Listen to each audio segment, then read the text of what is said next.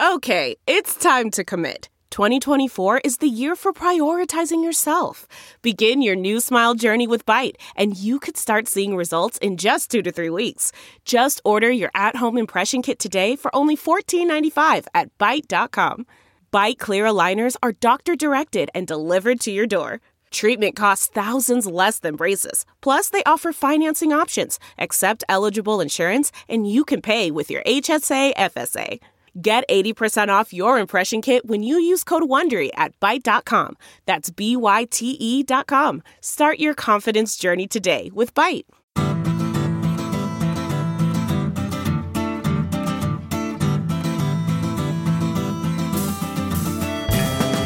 Welcome to the Sinica Podcast, a weekly discussion of current affairs in China, produced in partnership with SupChina.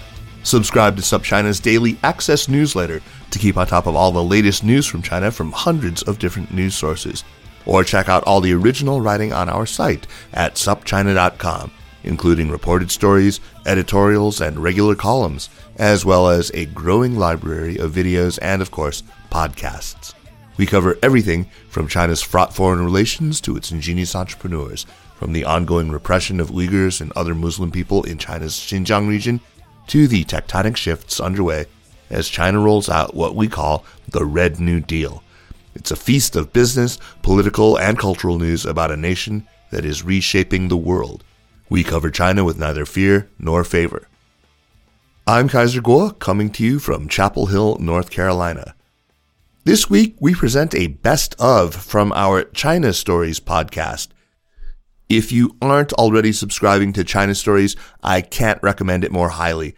Every Tuesday and Friday, we publish audio versions of some of the best writing from the major China-focused English language news sources around, read for you by a wonderful team of volunteer readers, all of whom speak Chinese and therefore do not butcher the pronunciation of Chinese words as they read. Our publishing partners are Sixth Tone, an editor at which, Kevin Schoenmakers, was the one who first approached me with the idea for this. Caixin Global, we've got The Wire China, Protocol China, The World of Chinese, and Week in China.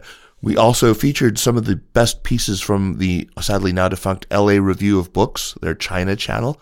Our readers include Elise Ribbons, our own Anthony Tao, Sarah Koutoulakos, Sylvia Franca, Cliff Larson, John Darwin Van Fleet, Heather Mowbray, and myself, with occasional contributions by SupChina staffers, by the authors themselves like Paul French and Jay Carter, and by special guest readers like NPR's correspondent Emily Fung. I couldn't possibly do all of this without the amazing work by my interns past and present, Caroline Agston, Ollie Diekman, and Ivan Hansa. Since we launched in January 2021, we've already published close to 400 audio stories, and China Stories quickly became one of the most successful shows in the Sinica network. There will be loads in store for the coming years, so don't miss anything and subscribe now. If you're interested in becoming a reader for China Stories, or if you're an English language outlet interested in having your China-related stories read on our podcast, please get in touch. We'd love to talk to you. And with that, please enjoy this selection of China Stories. Peter Hessler's Last Class. Written by He Yujia. Published in Sixth Tone. Read for you by Elise Ribbons. A version of this article was originally published by The Core Story. It has been translated and edited for length and clarity, and is republished on Sixth Tone with permission. In late August 2020, Peter Hessler was away interviewing in Wuhan when, back in Chengdu, his twin daughters Natasha and Ariel found a 1-month-old black and white cat wandering in the grass along a nearby river. They took it home and called it Ulysses, imagining that this kitten must have traveled around the world like the ancient Greek hero. By then, Peter had spent about a year in China, returning to the country where years earlier he had first taught as part of the Peace Corps program and later worked as a journalist. The 3 books he wrote about his time there established him as an author, including in China, where readers appreciated his foreign but fair observations of their quickly changing country. This May, however, what was supposed to be a 5-year stay for Peter and his family was unexpectedly cut short. For reasons left unexplained, Sichuan University, the school in southwestern China where Peter was teaching, said it would not renew his yearly contract. The news came as a shock to those who, amid the increasingly acrimonious U.S.-China relationship, did not want to see the one American most celebrated for connecting with China to be forced out. And so that was how, nearly a year after he joined the family, Ulysses actually went on his first trip around the world. On July 4, he flew to Colorado, USA. Awaiting him were sprawling highland pastures and a comfortable-looking house with plenty of large windows. But not everything boded well for the cat's new life abroad. One of his new home's long-term occupants is a domineering Egyptian leopard cat named Morsi. The Hesslers adopted him during the 5 years they spent in Egypt, and is nearly 10 years older than Ulysses. Peter wrote an article about him, Morsi the Cat, which was published in The New Yorker on May 7, 2018. During the final lecture for his course, Introduction to Journalism and Nonfiction, at Sichuan University on July 1, this was the article he chose to discuss with his students. They adopted Morsi because their 2 daughters had both been bitten by rats while at home. Soon, Morsi impressed the family with his violent exploits, dutifully biting the heads off 2 vermin after being introduced. From that moment onwards, their pesky rodent problem was a thing of the past. Unfortunately, however, Morsi was equally vicious towards both rats and humans. He scratched Natasha and Ariel, toddlers at the time, so badly that they bled, as well as Peter's wife, Leslie Chung, who had to get vaccinated as a result. After the family left Egypt and returned to Colorado, Morsi continued to leave headless rat corpses in his wake. Peter asked his students, "What do you think will happen when the 2 cats meet?" He didn't wait for their response before answering his own question. Morsi will surely kill Ulysses. Anyway, the girls found Ulysses when I wasn't there, so it's not my problem. This is one of Peter's typical dry jokes, which he delivers with a serious expression on his face. Those who aren't familiar with his humor often do not get it at first. I, however, know his routine all too well. Once, he met up with a friend who asked if Ulysses was okay. Peter replied, deadpan, "That cat had cancer. We had no choice but to drown him." His 2 daughters, who were standing by his side, cleverly played along, pouting sadly. At that moment, Ulysses was probably having a grand old time leaping about on their terrace at home. This kind of dark humor is present all throughout Peter's work, and also often drew laughs from his students during his 2.5-hour or so lectures. He said that the conditions of the apartment he lived in Egypt were very poor, and that the water and electricity would be cut off from time to time. He showed the students a dimly lit photograph, in which we could only barely make out a table, a saucer, and a water glass. At the table were Peter's twin daughters, wearing flashlight helmets like coal miners. Peter said, "We were having dinner." He then pointed to a dark spot in the distance. "Leslie is sitting here. Can't you see her? She is very beautiful." In contrast, their residence in Chengdu for the past 2 years can best be described as a luxury house. It is located in the heart of the city, only 2 subway stops from the busiest commercial street in a heavily protected residential community. Visitors must register in detail and call the residents to confirm their invitation before being allowed to enter. Their spacious high-rise apartment has 3 bedrooms and 2 living rooms.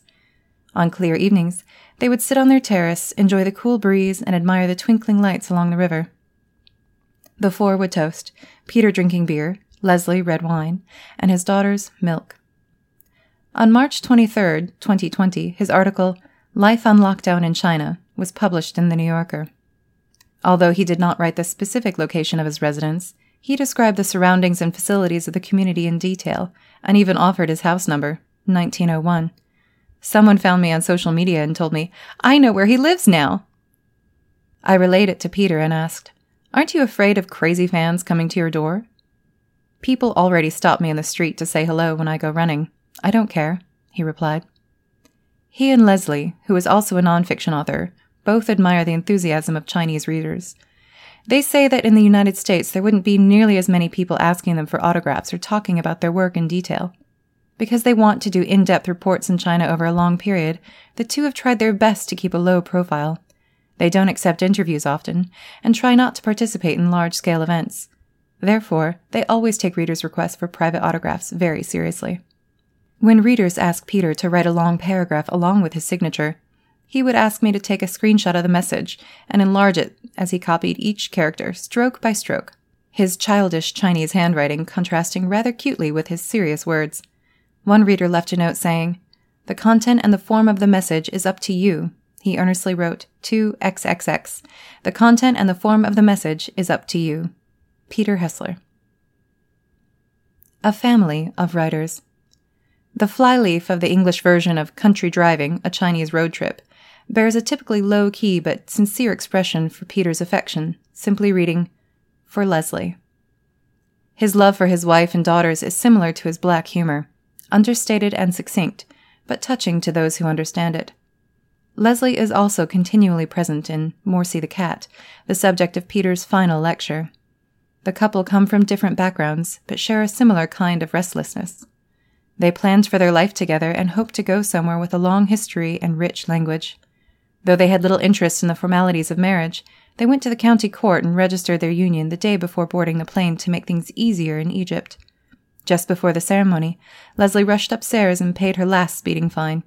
Reading between the lines, I sensed a kind of admiration on Peter's part. During the past 2 years in Chengdu, Peter kept teaching and writing and would often go to other cities for interviews.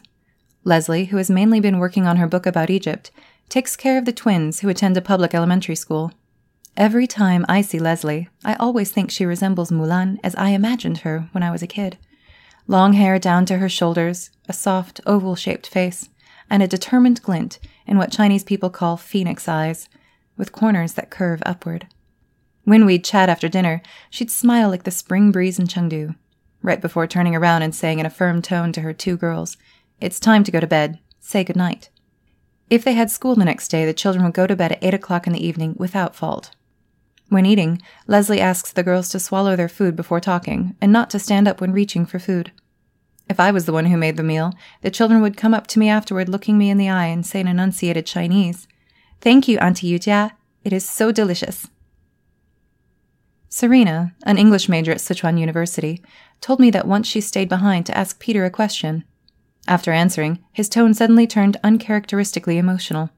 No matter how many articles you write, how much you have achieved, in the end, what counts is your wife, your daughters, your family. I've never heard him deliver such a cheesy line in person before, but I remember him passing on important interviews in other cities because he didn't want to be away too long from his family. If the editor is unhappy about it, that's just too bad. I can't go into quarantine. It'd be too hard on Leslie. I have to get back and send my 2 children to school, he said. In public, Natasha and Ariel's long hair is always arranged into 2 neat braids. I once asked them, "Mommy spent a lot of time doing your hair, didn't she?" They stared at me. "What are you talking about? Mom doesn't know how to braid.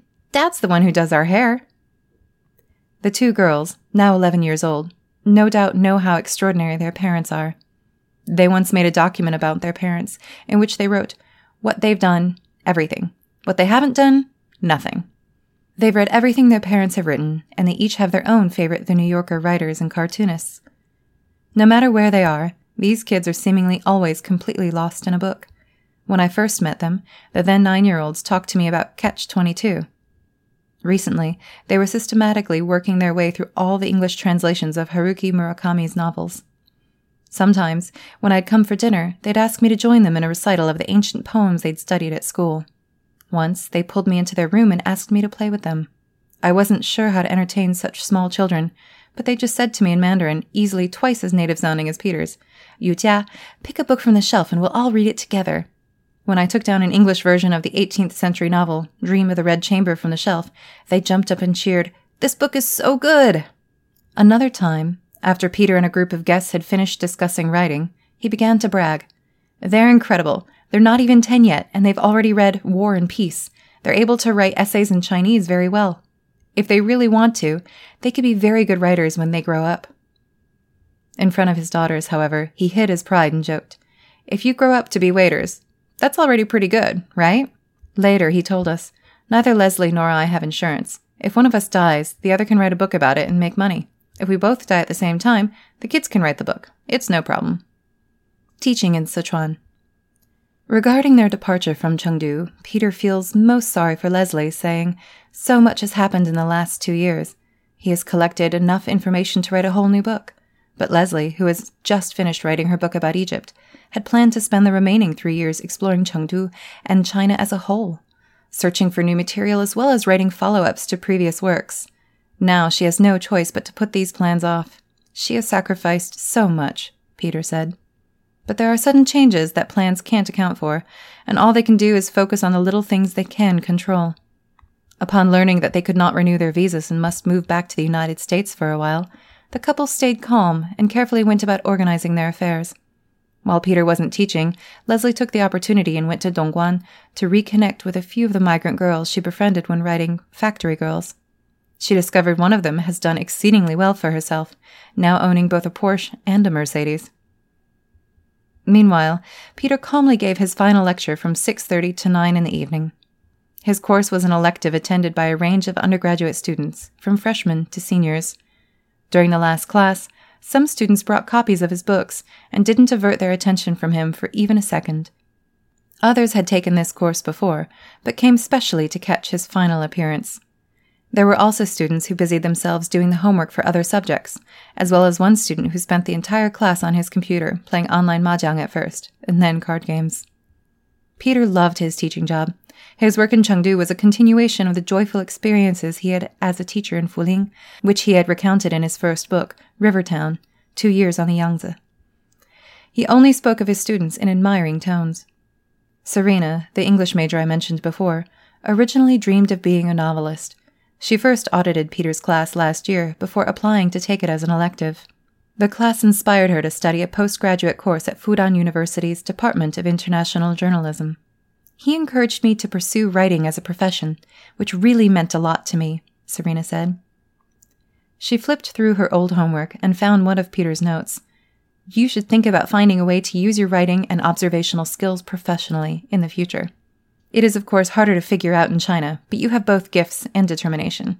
Later, Peter wrote to her in an email, tenacity matters, patience is important, and remember that the work always matters, that a lot of it is boring or unglamorous, but it has to be done, and somehow after many hours and many days, it turns into something of value.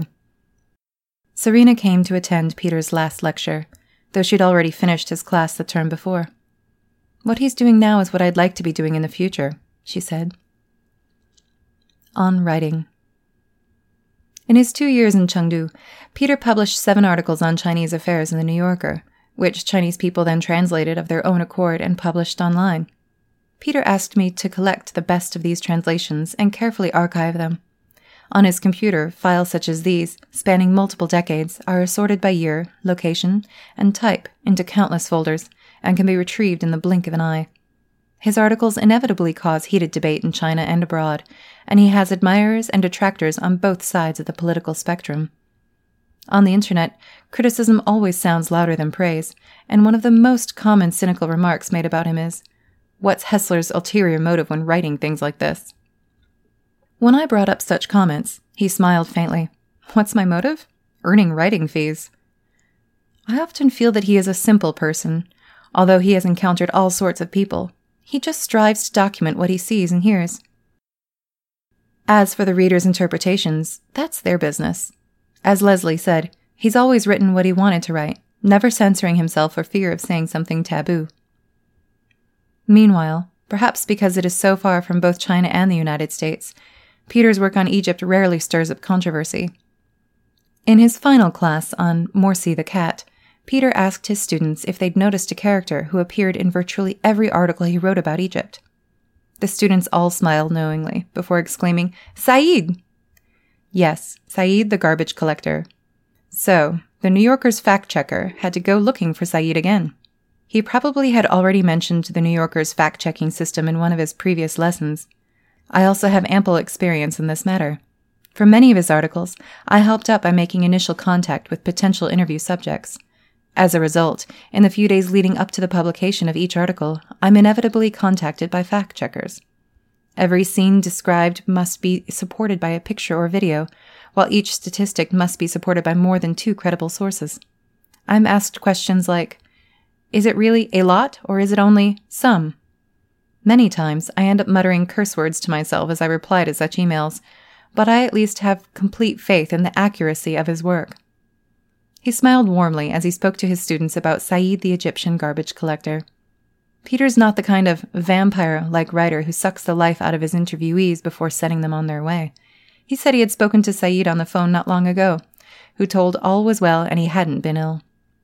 Peter seemingly does his best to keep in touch with everyone he interviews.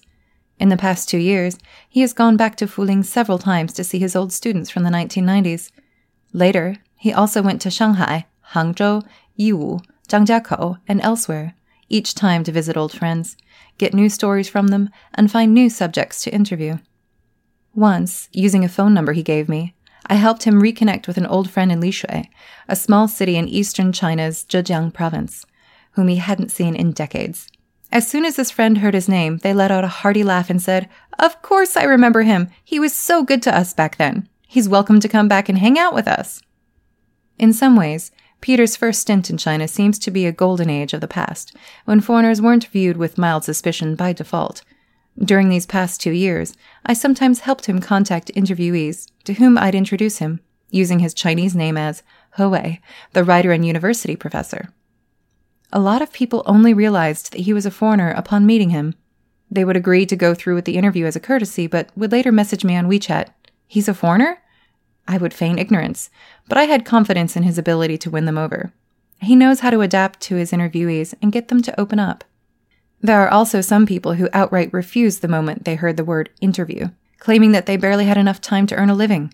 Unable to convince them on my own, I once asked Peter, "Can't you first come up with an excuse to meet them, like wanting to talk about a business deal?" Dead serious, he replied, "No, you have to be completely honest about your intentions from the beginning." I can't think of many other occasions when he's told me what to do so seriously. I later realized that he was probably afraid of the New Yorker's fact-checkers. Life is a cycle. After he'd finished talking about Said, Peter asked the students another question. Had they noticed that many things in the article came in pairs? There are many pairs in Morsi the cat, his twin daughters, the twin brothers in the building, the pharaoh and the queen, Upper and Lower Egypt. The ancient Egyptians believed that many things came in twos. They even had 2 separate words for time, Nehe and Jit. Nehe pertains to cyclical time, sunrises and sunsets, seasonal turnovers, and the annual rise and fall of the Nile. Jet, on the other hand, is static. When the pharaohs pass away, they enter Jet, the eternal realm of gods, temples, and pyramids. In Jet, something has been completed, but it doesn't go away. It continues to exist forever in the present. Peter recalled that after the article was published, a Jewish physicist emailed him saying that his family had been expelled from Egypt years earlier, and that, judging from the descriptions in the article, they had probably lived in the same apartment building. Peter asked him to send photos and to describe everything in detail. It turns out that the physicist's family had lived in the exact same apartment. And, not only that, he also had twin daughters whose names were very similar to Natasha and Ariel. Amid a smatter of exclamations from surprised students, Peter concluded, "Time can be long, and it can also be very short. Time can help you memorize everything. Time can reveal stories and details you weren't aware of. Stories are never truly complete. Life is a cycle." I was reminded of meeting him for the first time in Chengdu in the late summer of 2019. He was wearing his trademark sea green plaid shirt, with a pen poking out of the chest pocket and a black electronic watch on his wrist. Now, during his last class at Sichuan University, he was still wearing the same shirt. Did he have multiple of the same shirt? I never thought to ask, nor did I really care. With a pen in his left chest pocket and a black electronic watch on his wrist. I imagine that, the next time I see him, he will be dressed exactly the same. To me, his dress code seems to exist in Jet, sealed in the eternal realm. One time, I met with Peter in Fuling. I managed to find the apartment building where he used to live. The high-end building that was once specially offered to foreign teachers is now deserted, and all that's left are old flower pots that nobody thought to move. The Fuling Normal College mentioned in the book has since been renamed as Yangtze Normal College, and boasts a new campus. However, through the gaps in the buildings, I looked out at the turquoise waters of the Wu River and was surprised to hear the whistle of the steamboat described in the book. For a second, I felt like I'd gone back in time. Cities are constantly changing, but the feelings left by words last forever. Through his writing, Peter documented places that, while figments of the past, will forever exert an influence on the present. Whether it's Fuling in the 1990s, Beijing before and after the Olympics, Chengdu in the past 2 years, or China as a whole, where momentous things are happening and will continue to happen in the future. The time is right now. Many things are taking place as we speak. Please record them all. After his explanation of the Egyptian theory of time, this piece of wisdom was Peter's parting gift. Leslie and Peter have told me on multiple occasions in the past that recording everything is a skill that all nonfiction writers must possess. But Peter's remark at the end of his final class was more like a reflection on the responsibility that we all bear, as well as an expression of his own personal wish. Having shared this wish, Peter quietly said, "That's all. Good luck to all of you." Then, an abrupt announcement in Chinese. Class dismissed. Just like that, his final lecture at Sichuan University had officially come to an end. The students hesitated a second before breaking into lukewarm applause. This Week in China's History, November 12th, 1941. Luo Jialing, a.k.a. Liza Hardoon, and the Height of Global Shanghai. Written by James Carter. Published in SupChina. Read for you by John D. Van Fleet. 20,000 people showed up to pay their respects, 4 times the number of official mourners who had been invited.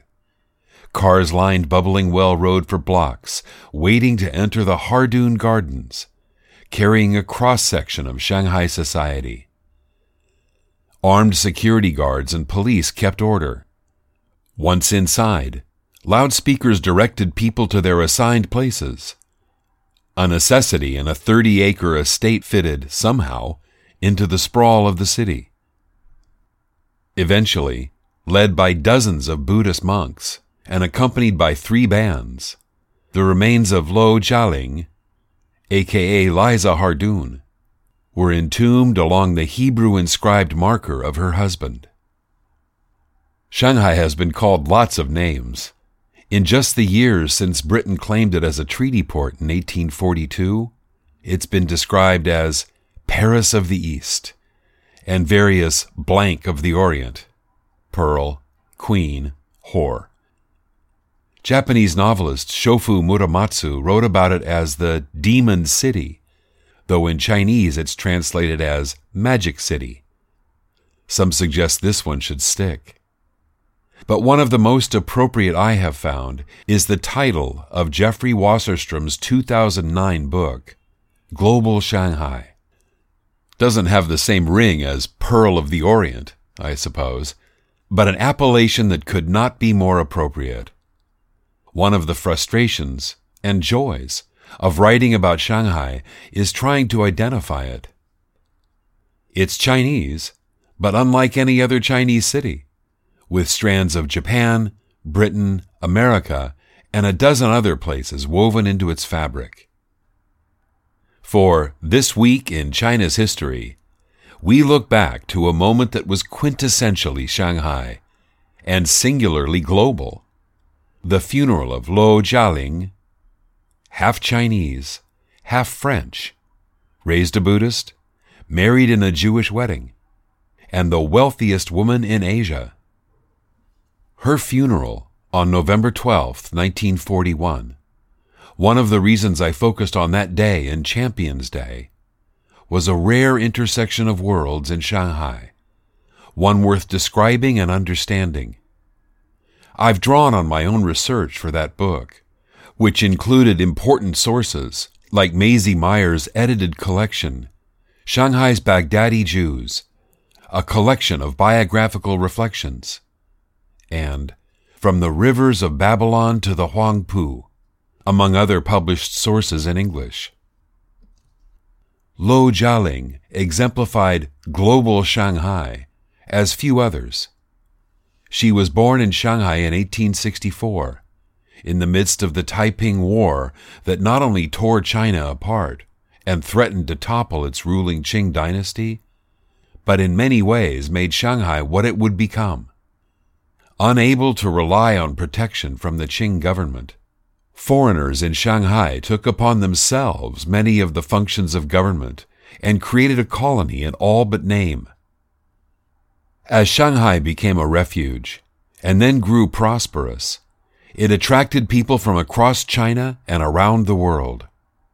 Both Lo's Chinese mother and French father were part of the wave of immigrants who flowed into Shanghai after the Opium War.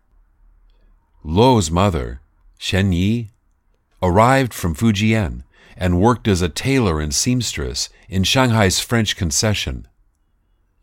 Among her customers was a Frenchman named Isaac Roos. We don't know exactly when the couple met, but their daughter, named Lo Jialing in Chinese and Liza Roos in French, was born in 1864. Her father was rarely part of her life, and her mother died when she was only 6, leaving her with her mother's family in the district of Pudong. She spoke Shanghainese as her native language, learning English only after her marriage, and Mandarin not until she was in her 50s. Through her teens, Lo Jialing's biography matched hundreds, maybe many more, of children born in Shanghai at the time.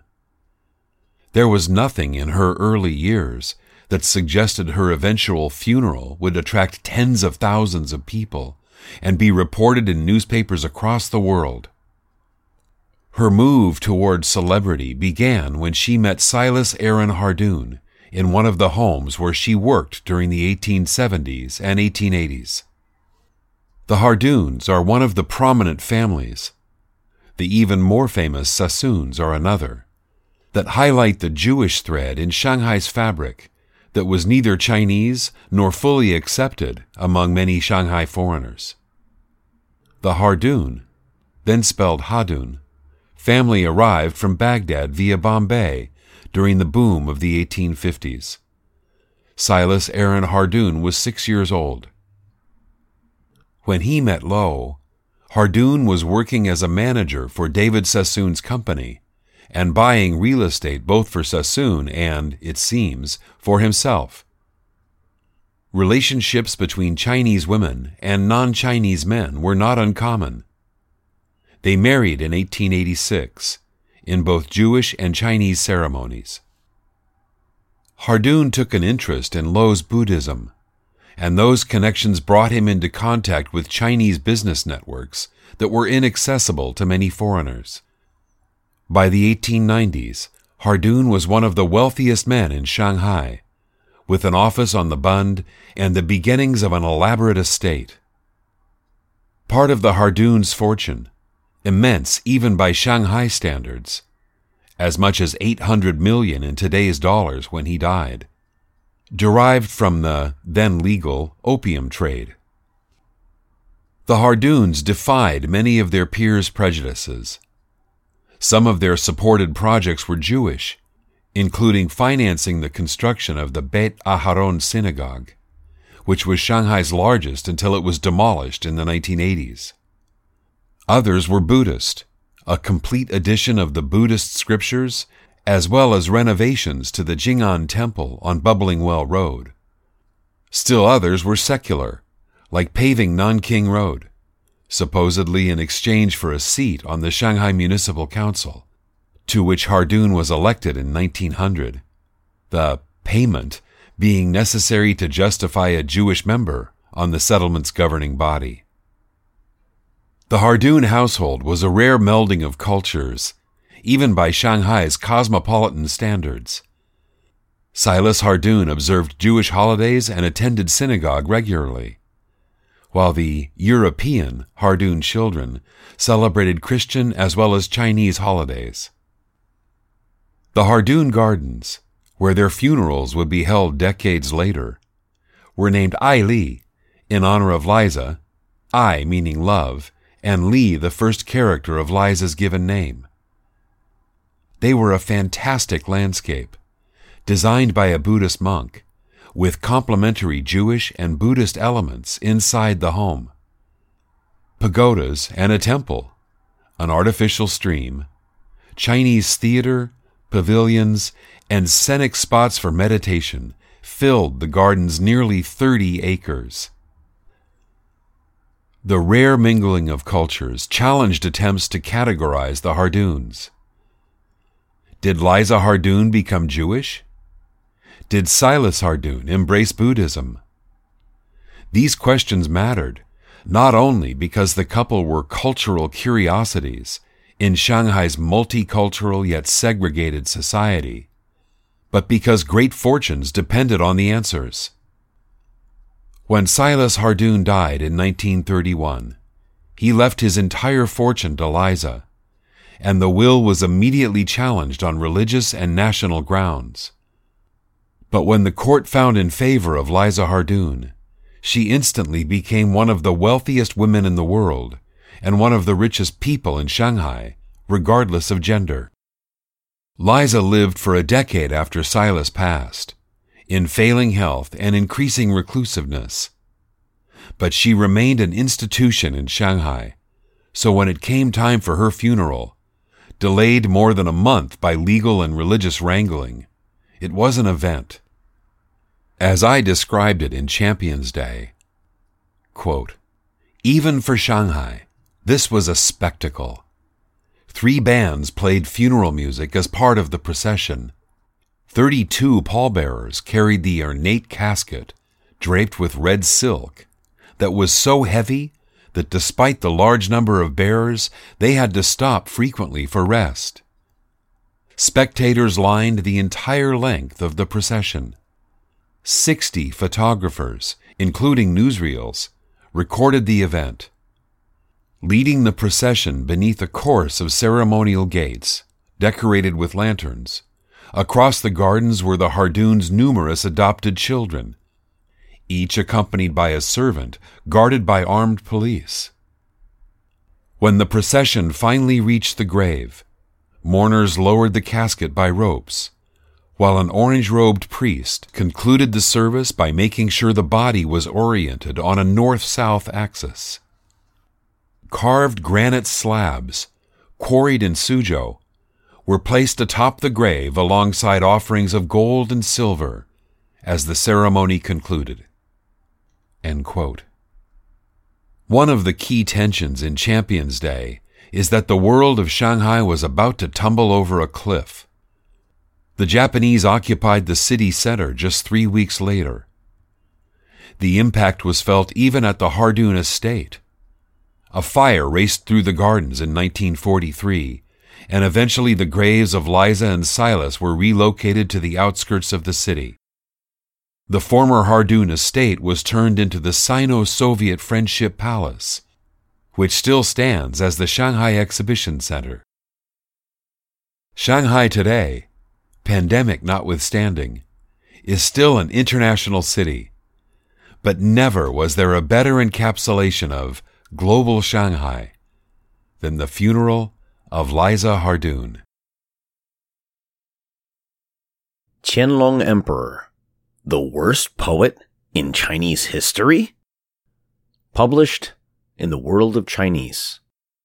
Written by Sun Jiahui. Read to you by Cliff Larson. The longest-lived ruler of the Qing dynasty wrote 43,000 poems in his lifetime, most of them bad.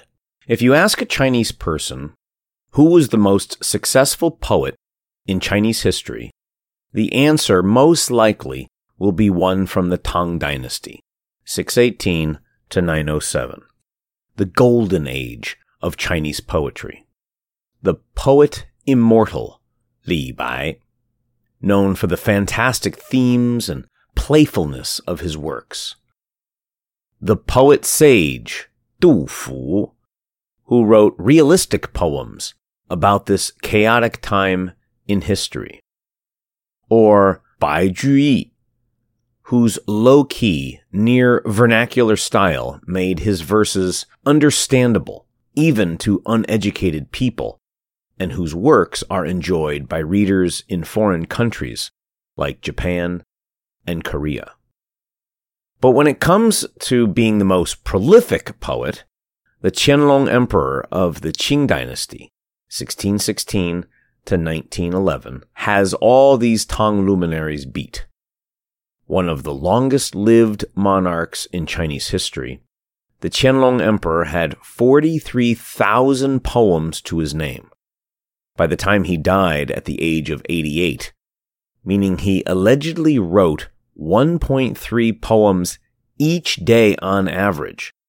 By comparison, the 18th century complete Tang poems, Quan Tang Shi, China's largest collection of Tang poetry, contained 49,000 poems by more than 2,200 poets.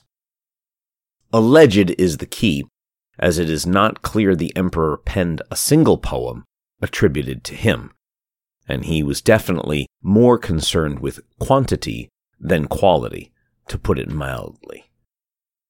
It was not rare for ancient Chinese emperors to write poems. Li Jing, the second ruler of the southern Tang state during the 5 dynasties and 10 kingdoms period, 907 to 960, and his son and successor, Li Yu, are both recognized as great poets.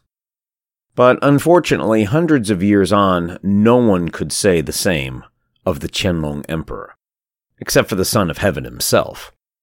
The emperor was very proud of his poetic achievements, once saying in his late years, "At the age of nearly 90, I have created as many poems as that of the poets of the whole Tang dynasty. Isn't that a legend in the literary world?" Qian Zhongshu, a famous literary scholar and writer of the 20th century, commented on the Qianlong Emperor's poem in his On the Art of Poetry, Tan Yi Lü. The Emperor Gaozong of the Qing Qianlong wrote poems like he was writing essays, using many necessary auxiliary words. It makes people sick. From the emperor's oeuvre, one poem called On Flying Snow, Fei Xue, is included in primary school textbooks today. It goes like this: one piece, another piece, and another piece. 2 pieces, 3 pieces, 4, 5 pieces, 6 pieces, 7 pieces, 8, 9 pieces, all fly into the flowering reeds and disappear. 一片 一片 又一片 2片 3片 4、5片 6片 7片 8、9片 飞入芦花都不见. If it weren't for the last line, one wouldn't know this was meant to be a poem. But this final line may not even have been written by the emperor himself. Some folktales say it was the official, Ji Yun, a well-known writer in the Qing dynasty, who finished the poem after the emperor wrote the first 3 lines. Others say it was another official, Li Yong.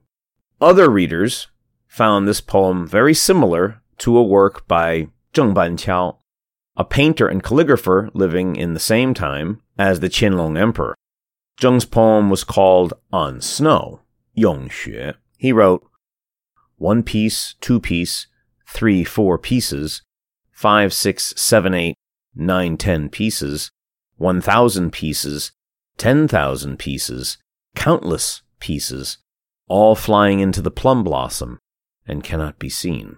1片 2片 3、4片 5、6、7、8、9、10片 千片 万片 无数片 飞入梅花总不见.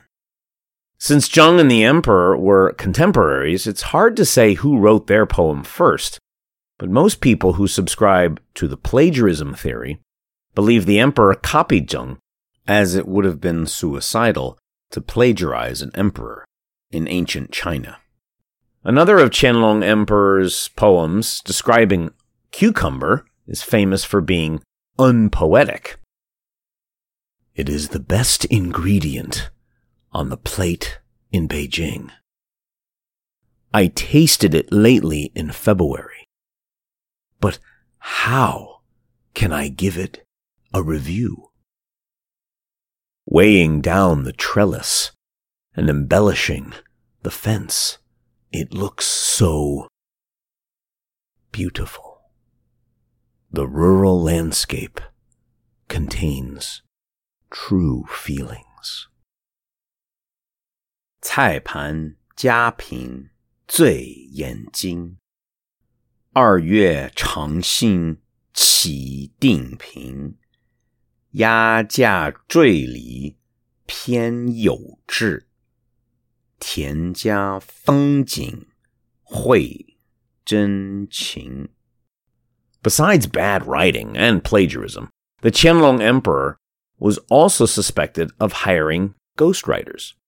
According to the unofficial history of the Manchu Qing, Manqing Waishi, a collection of folk tales and anecdotes about the dynasty compiled by Tian Jia, a writer living in the late 19th and early 20th century, court official Shen Deqian ghost-wrote a lot of poems for the emperor, and thus was favored by him. When Shen died, his executors found he had collected all the poems he wrote for the emperor into an anthology of his own. The emperor was very angry and embarrassed, so he ordered a complete search of Shen's estate and a confiscation of all his property. It's not clear how much of the unofficial history is true, and how much fiction. But the emperor himself admitted he didn't mind using ghostwriters. In the second year of his rule, the Qianlong Emperor published a volume of poetry named The Complete Works in Leshan Hall, Leshan Tang Quanji, and wrote in the preface, "From now on, even if I have new works, some might be created by officials." In ancient China, writing poetry was an important marker of being an educated man. The Qianlong Emperor, who was also an avid collector of art and calligraphy, seemed to be extra keen to prove himself as not only a capable administrator, but a man of talent and taste. Perhaps his writing ability wasn't any worse than most other emperors in history. He just exposed himself to ridicule by writing a lot and boasting about his poor attempts. The only question is, couldn't the emperor find any ghostwriters who could write better poems? Partners in Profit. Published by Week in China. Read for you by Sylvia Franke. Surely the apple is the noblest of fruits, claimed the 19th century American essayist Henry David Thoreau. Can the same be said of its modern namesake, the world's best-known electronics brand, Apple Inc.? Not according to tech news website The Information, which published an investigation recently into 7 Chinese companies in Apple's supply chain suspected of using forced labor. It's not the first time that Apple has been asked to address this issue. It dropped camera module supplier O-Film late last year after similar reports. But the most recent allegations come at a time when its supply chain is under scrutiny on 2 further fronts. Firstly, in early June, the NASDAQ-listed giant published a list of its top 200 suppliers for the first time in more than 2 years. And the compilation suggested that, far from broadening its engagement with partners to a fuller range of firms from countries other than China, as Apple said it would start doing in 2019, it has deepened its relationship with companies there. The latest list includes 12 new mainland Chinese entities. This brings the total to 51, if Hong Kong is included, surpassing the number of suppliers headquartered in Taiwan for the first time, numbering 48. Apple's list provides a barometer on global supply chains. As such, it is likely to be in the news again this weekend as the G7 leaders meet in the UK. Earlier this year, officials from the Biden administration said the U.S. president would use the meeting to push for coordinated action on forced labor and increase consumer awareness of those companies that exploit it. Human rights campaigners want measurable commitments, including an agreement to eliminate forced labor from G7 supply chains by 2025. If the Information's report is correct, One of the new entrants to Apple's supply chain won't be there for long. That's Shenzhen Derun, which makes antennas and internal cables. The report alleges it relies on at least 1,000 staff from Xinjiang, with further allegations that 6 of the 7 companies named in the study participate in work programs that are operated by the Chinese government. Activists allege that the schemes are cover for forced labor, particularly involving Uyghurs living in Xinjiang. On a different note, the list also includes Shenzhen-listed Luxshare, which has built up its exposure to Apple by acquiring Taiwanese suppliers. These include buying a 45% stake in casing manufacturer Casetech from Taiwan's Pegatron, a 45% stake in Apple camera module manufacturer Cowell, and taking over a Chinese iPhone assembling plant from another Taiwanese company, Wistron. Luxshare's move up the Apple rankings highlights a second important trend. While the number of Chinese companies on the supplier list is growing, they're not necessarily basing their operations solely in mainland China. In this regard, Apple is meeting its target of shifting 15% to 30% of its production out of China, and Chinese companies are helping it to do it. What's noticeable is how many Chinese companies now have additional plants in India, Thailand, and Vietnam. For example, Luxshare appears on Apple's list in 4 Chinese provinces: Anhui, Jiangsu, Jiangxi, and Zhejiang. It also lists a plant in Vietnam as well, in Baxiang. Another new entrant, Shenzhen-listed Lingyi iTech, is also mentioned in 4 Chinese provinces, Guangdong, Henan, Jiangsu, and Sichuan, but it has diversified overseas with factories in Brazil, India, and again in Vietnam's Baxiang. Taiwanese suppliers are also leading the charge into Southeast and South Asia. Companies that have gone south since the 2018 Apple supplier list was published include Compal, Thailand and Vietnam, Foxlink, India, Foxconn, India and Vietnam, Quanta, Thailand, and Yageo, Thailand and Vietnam. But the number of Chinese companies on the Apple list will expand by 4 or 5 this year, counters Global Times, because the Chinese economy has been less disrupted by the pandemic than India and Vietnam.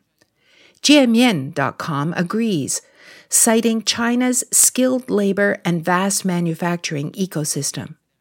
It also highlights how Chinese firms are moving up the value chain, noting the addition to the top 200 list of GigaDevice, a memory chip designer from Shanghai. Shot heard around the world, China's Olympic return. Written by Sam Davies, published in The World of Chinese, read to you by Sarah Koutoulakos. In the heat of the California sun, crowds began to gather around Xu Haifeng as he prepared to take his final few shots in the Olympic 50-meter pistol event. After a deep breath, he fired his trusty gun and waited for the judges to count the scores. Just 2 years before the 1984 Olympic Games in Los Angeles, Xu had been working as a fertilizer salesman in Anhui Province. But that summer day, he found himself on top of the podium with a gold medal around his neck, the first PRC athlete to see the country's flag raised and hear its national anthem, March of the Volunteers, played in an Olympic stadium. Xu was the first Olympic champion of the 1984 Games, as well as the first representative from China ever to win gold in what was the PRC's first appearance at the Summer Olympics since 1952. With Xu's shots heard around the world, he wrote himself into Olympic lore and millions of school textbooks. When I got back to China with a gold, I realized how significant it would be. It changed my life ever after, Xu told Reuters in 2008. The Beijing Olympic Games in 2008 are regularly referred to as China's coming out party, where the formerly impoverished and closed communist country announced itself as a powerful nation to the world. But the PRC's Olympic appearance in 1984 was arguably more significant. It ended a hiatus that had begun when the PRC formally withdrew from the International Olympic Committee in 1958 in protest at the continued inclusion of the Republic of China, which controlled Taiwan but claimed authority over all Chinese territory. China's road to readmission began in the 1970s as China's leaders began to court the benefits of greater international recognition. In 1971, the PRC resumed participation in the Asian Games, then made a formal application for recognition from the IOC as the sole sports organization representing the whole of China in 1975. The normalization of relations with the U.S. in 1979 paved the way for the PRC to re-emerge on the world stage, and the political support for the PRC to retake its place in the Olympic movement. Even with growing political recognition, it took the best part of a decade for athletes from the Chinese mainland to finally participate in an Olympic Games. In 1976, the Canadian government barred the Republic of China from competing under the ROC name and flag at the Montreal Games that year, drawing criticism from the U.S. and others. The Taiwanese delegation refused to participate under those conditions. The PRC, which had still not been recognized by the IOC, also didn't attend. Finally, the Nagoya Resolution, passed in 1979 by the IOC, granted the Olympic Committee in Beijing the name Chinese Olympics Committee. Taiwan would continue its participation in the Games under the name Chinese Taipei and would no longer be permitted to use the ROC flag or anthem. Having re-entered the Olympic fold in 1979, the Moscow Games in 1980 seemed a logical setting for the PRC to take the field on the soil of a fellow communist state.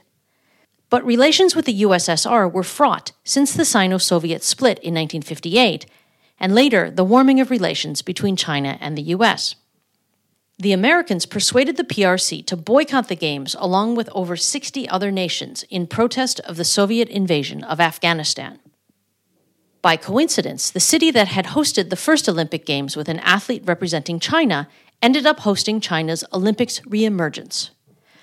In 1932, Liu Zhangchun had competed for the Republic of China in the 100 and 200 meters race at the Olympics in LA. In 1952, the fledgling PRC scrambled to get swimmer Wu Chuanyu to the Games in Helsinki. Both Liu and Wu had been the only athletes representing their country at the Games. Neither qualified in their events, and both faced obstacles to do with politics as well as planning in their road to the Olympics. By 1984, however, China was prepared. In defiance of a Soviet-led boycott, the PRC sent 215 competitors to 105 sports to LA. Though Chinese officials played down their hopes of success prior to the Games, the country finished a remarkable fourth in the medals table with 15 golds. Ignoring the boycott not only improved the PRC's medal opportunities, but also helped ingratiate the country with its American hosts, even earning it praise for saving the Olympics. With China's first gold, Xu became an instant hero, but also impressive were the feats of Li Ning, nicknamed the Prince of Gymnastics. Li won 6 medals in total at the 1984 Games, including 3 golds, wowing the crowds with his feats on the floor, pommel horse, and rings. After retirement, he established an eponymous sportswear brand, which has made him billions.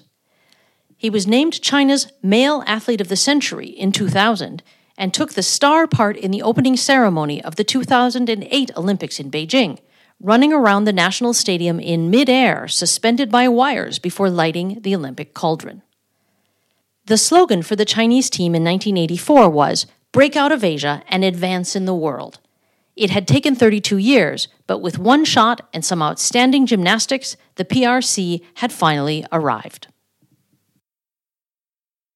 China's Culture Wars, now playing on Bilibili. Written by Shen Lu. Published in Protocol China. Read for you by Kaiser Guo. At first glance, NASDAQ-listed Bilibili is going gangbusters. The Shanghai-based site is set for a $2 billion secondary listing in Hong Kong It's become one of China's most popular video sharing platforms, and it's making big moves into other areas like gaming. But it's in trouble back home. Tens of thousands of women are boycotting and sanctioning the service over what they say is out-of-control misogyny. Bilibili is becoming a case study in what can go wrong when a platform moves from the fringes to the mainstream. The backlash started in late January. Once a hub for China's Gen Z and a safe haven for ACG, anime, comic, and games fans, Bilibili made the fateful decision to promote jobless reincarnation, an anime series on its site. Female users quickly noted the show objectified women and even featured pedophilic elements. At one point, the main character, a 34-year-old man, molests a 9-year-old girl. The incident brought to a boil long-simmering anger over Bilibili for hosting increasingly misogynistic content and user comments, and doing little to curb it. Bilibili removed the series on February 7th for what it said were technical reasons, but for fed-up female users, it was too late. In early February, online activists, many themselves Bilibili users, organized on other social media sites to punish the company. The activists primarily belonged to a female-dominated Douban forum with nearly 700,000 members called Goose Group. It started as a place to trade entertainment industry gossip, but it has become more political, with a particular focus on gender. After jobless reincarnation was yanked, the feminists successfully pressured several Bilibili advertisers to end partnerships with the company. The women urged one another to report Bilibili's male CEO, Chen Rui, to the Yangpu District People's Congress in Shanghai, a participatory body of which Chen is a member, for tolerating and even promoting misogynistic content. Activists noted the controversial anime series had been on Chen's watch list. The Chinese women also attempted to short Bilibili's stock, although the effort flopped. On February 10th, the company's price share surged more than 10%. Bilibili was never a gender-equal space, but it began as something edgier and more lovable than what it's become. It came online in 2009 as a haven for mostly male, die-hard anime fans, with a heavy reliance on user-generated content. Grace Gu, a PhD student at the University of Illinois Urbana-Champaign, who researches Chinese social media, told Protocol that different subcultures whose voices are normally marginalized on mainstream platforms widely embraced Bilibili. These users and communities contributed greatly to Bilibili's early-on popularity and basically nurtured the opportunity for it to become commercialized, Gu said. Things started to change in 2014 when Chen, now 43, became CEO with ambitions to turn Bilibili into a popular video-sharing platform, a kind of YouTube for China. The little raggedy site, 小破站, as Bilibili was known among its diehards, realized it needed to go big and get on the government's good side. Bilibili has since diversified its content, hosting lifestyle vlogs, food and fashion videos, documentaries, and movies. It's gotten decidedly more mainstream and, frankly, less cool. The Communist Youth League started a channel on the site in 2017, and the Ministry of Foreign Affairs opened a Bilibili account on February 22nd. It's also gotten more sexist, even as it's gotten more gender balanced. In 2013, only 25% of Bilibili users were women. Today, it's 43%. Yet, according to half a dozen Bilibili users and 2 Chinese social media researchers Protocol spoke to, Bilibili has become visibly more conservative, sexist, and nationalistic. For one thing, nastily gendered commentary is increasingly rife, in many cases triggered by videos that aim to prevent just such behavior.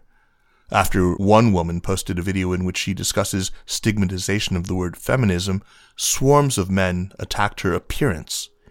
Often, when female users post slightly feminist content or discuss male celebrities, male users will curse at them in the comment section, which, on Bilibili, are called bullets, and move quickly across the surface of the video, making them hard to avoid.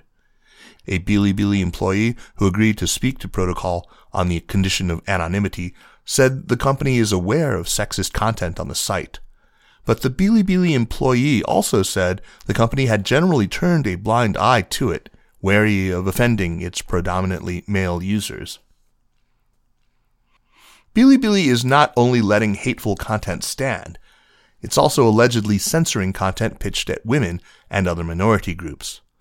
Ashley Zhang, a content producer at Out China, a public interest video program promoting LGBTQ-related content, told Protocol that when she worked with editors from Bilibili in the past 2 years, pitches about feminism or religion would be ruthlessly rejected. Bilibili assigns editors to work with public accounts with big followings. 6 of 20 videos she produced about the lives of queer Chinese people were removed by the site over the past 2 years. By comparison, the more mainstream Weibo only removed 1 video.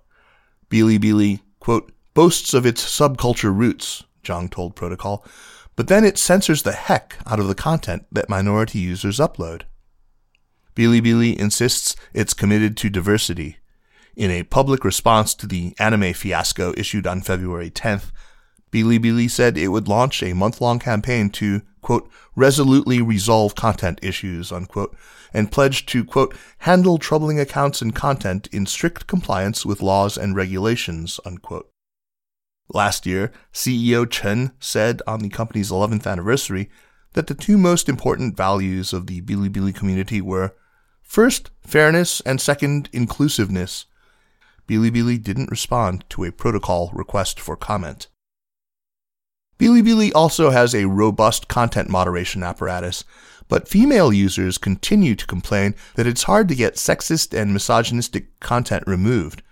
Beset by angry users, Bilibili is approaching a decision point. The Goose Group versus Bilibili clash highlights a broader gender tension that has been percolating in China. Over the past 5 years, Beijing has promoted a return to traditional gender norms and labor divisions that threatens to push women further back into the home. But during this same time period, many young women have experienced a gender awakening, particularly after the global #MeToo movement swept into China in 2018 against the government's wishes. Bilibili's relentless pursuit of a larger, more diverse audience has coincided with this shift. It's brought in new voices who don't accept Bilibili's male status quo.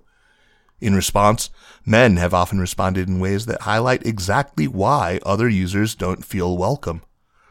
The tension between Bilibili's minority users and its existing subculture users has risen to a point where it likely will put pressure on the company's business, Simon Law, a PhD candidate in political philosophy at Indiana University Bloomington, who researches social media activism, told Protocol. Even in China, no tech company can afford to wear the label of misogyny. The audience is split, he said. Tech companies inevitably will have to choose which audience they want to secure going forward. I sacrificed 16 years to the mines. Miner-turned-poet Chen Yanxi tells the harrowing story of his years working as a blaster underground. Translated by Nathaniel J. Gahn, this story was originally told in Chinese on the Story FM podcast. It has been translated and republished by the World of Chinese with permission. Narrated by Elise Ribbons. The Gold Mines of Qinling and the Army of 100,000. My name is Chen Yanxi, and I'm from Danfeng County, Shanxi Province. I worked 16 years as a blaster in the mines, and I've been a writer for almost 20 years as well. My life has been like the wind and rain, always in flux. My hometown was extremely poor. A family of 3 might be allotted only 1/6 of an acre by the government, with poor soil unsuitable for growing crops. I remember, back when I was going to school, 7 or 8 little corn cakes and a small pail of pickled vegetables was all the food I brought from home for the whole week. When I finished the vegetables, I couldn't even bring myself to wash the pail. When school let out on Fridays, I had to walk 90 li, almost 50 kilometers, to get home. When I came upon a stream, I would dip the pail in the water and drink up the lingering taste of the vegetables. A few sips, and I could keep walking a long way. I graduated from high school in 1987. Out of my class, only 8 people got into college, all of them vocational schools. By then, migrants were already flooding into southern China to find work, but few people came from our part. By then, migrants were already flooding into southern China to find work, but few people from our parts went. This is because around 1979, they started mining the Qinling Mountains for gold, and whole towns went to work in those mines. Our region's topography is fairly flat, aside from the abrupt thrust of the Qinling Range. If it wasn't for the mines, this area would have remained a backwater. The first time I went to the Qinling Mountains was in 1987. My high school teacher had a relative who was a contractor for work crews in the mountains, so he took 20 of us up there to move ore. In those days, there wasn't much organization. Small private mines seldom had equipment for transporting the ore, so it had to be carried down by humans, bit by bit. When we got to the mining area, it was a flurry of activity. There were countless switchbacks and mine openings, and a dark mass of human heads moving among them. Men and women, old and young. There were all kinds of people there. They were all carrying ore, moving step by step in a continuous flow. This is what people back then called the Army of 100,000. The sight persisted for over a decade. Carrying ore. When I first started carrying ore, I remember that the mine tunnels were all around 1.8 meters in diameter. Tracks ran through the tunnels, and whenever a minecart went by, you had to plaster yourself against the walls. If you didn't, you'd end up getting crushed. Even after walking 3 or 4 li, 2 kilometers, we still wouldn't have reached the end of the tunnel. Then we sometimes had to climb 50 or 60 meters up or down ropes in the mine shafts. The whole mountain had been blasted into a labyrinth. It was impossible to get your bearings. I remember one time, all of us were in a mine shaft, climbing up a thick rope. We were scrambling up the rock's surface with our feet, like a swarm of locusts. But the workers above us didn't know we were down there, and threw down a sack of ore, smashing and maiming the leg of one of our crew. The mines were a chaotic place in those days. Working there, you needed luck on your side. But the good thing was, we ended up making 27 renminbi a week, which was inconceivable riches for the time. We were all thrilled to be making so much money at such a young age. Many years later, when I returned to work in the mines, it was because of this memory. Fortune Road. The mine was a typical one. All kinds of vendors set up camp around the base of the mountain, selling gear, gloves, anything you might need. There were little diners scattered all over the mountain, as well as clinics, in particular orthopedic clinics. Here, so long as there was money to be made, somebody would rise to the task. Day in and day out, year after year, the mines drew in the labor force. I, too, fell into fate's magnetic field. Many years later, my brothers were starting families. Back then, if you wanted to build a house, you had to build it yourself, brick by brick, tile by tile. The whole family got involved. We spent 3 years on my oldest brother's house, 3 years on the second oldest, and immediately after that, 3 years on my own. In the blink of an eye, 10 years went by. My wife and I sank ourselves deep into debt to get our house built. Then, in 1999, my child was born. For a while, our family was in dire straits. But thanks to the mines, I didn't need to abandon my wife and newborn child to go work in the city. Thus, I began my career underground. I ended up pushing carts on the mountain. I was referred to the job by a friend. Blasting the tunnels produces a lot of rubble, which the carters have to haul out. The boss was very canny. He put a scale by the mine opening so that when you got to the entrance, he could calculate your pay by weight. The rate was 1 cent per half kilo, so if you hauled 500 kilograms, then it was 10 renminbi. Back then, in order to make more money, we hauled like our lives depended on it. Each of us could fit 1,000 kilos in one of those little 2-wheeled carts. Behind our struggle, there was a feeling of hope. It was as if we could resolve all of our family's troubles by working in the mines. I remember that the road leading to the mines had 3 forks, and one of the paths had a large boulder in front of it. When the mine workers got there, they would all sit and rest for a bit. Later, somebody chiseled 3 characters into the boulder, reading Fortune Road.